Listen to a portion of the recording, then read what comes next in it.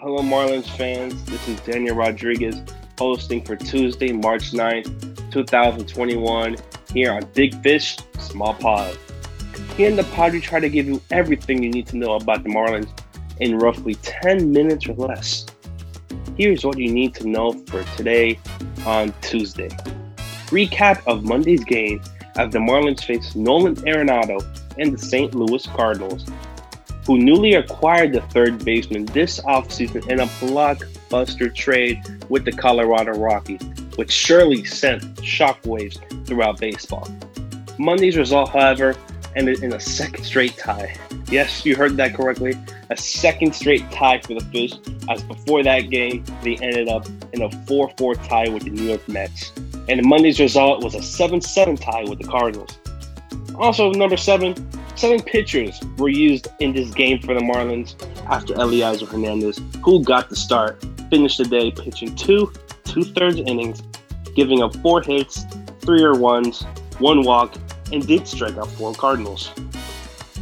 The 6 pitchers after Elieser were Dylan Lee, Anthony Bass, Ross Detweiler, Braxton Garrett, Cody Poteet, and Alexander Guillen. A mixture of new guys and young guys in that 6-pitcher rotation after Elieser.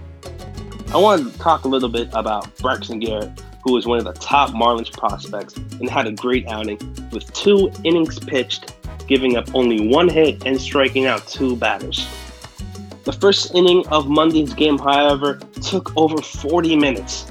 Yes, it was a long inning as both teams combined for 7 runs.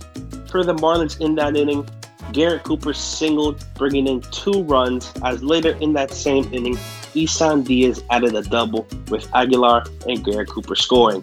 The full game took around 3.5 hours long, with the majority of it coming in the first inning. The Marlins, however, finished that day with 12 hits, with Corey Dickerson going a perfect 3 for 3 and Garrett Cooper going 2 for 3, as they were the only multi-hit batters for Miami.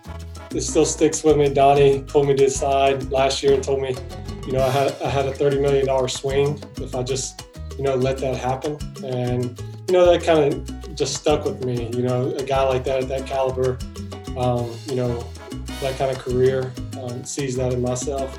It made me search. It made me long for that, that kind of, production, that swing and sticking with something. And the guys around me here have been great to find that. And, just go out there and I'll just support the guys around me and just let my thing happen. The lineup consists of guys you would most likely see on opening day, with guys like Starling Marte, Aguilar, Duvall, Rojas, but the only exception was Chad Wallach getting the start over Alfaro, which might be something to monitor or just could be rest. As for today, it is an off day for the Marlins, but they will be back tomorrow playing against the Dusty Baker and the Houston Astros at 6:05 p.m. with Trevor Rogers getting the start. The Marlins are 2-0 this spring versus the Astros and hope to continue that streak and instead of that tie game streak and end that one. Another news, Gio Gonzalez, newly acquired pitcher who spent the majority of his career with the Washington Nationals and is coming off a stint with the Milwaukee Brewers, will throw live batting practice today for the Miami Marlins as he begins coming into rotation and joining the team. And then also news for the Marlins, last night broke that they did release minor leaguer Joe Strzelki.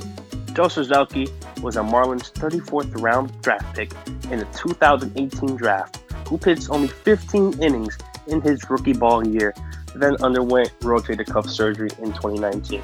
He is from the Miami area as he did attend Nova Southeastern University before coming to the Marlins. Everyone here at Fish Stripes wishes him the best in his career.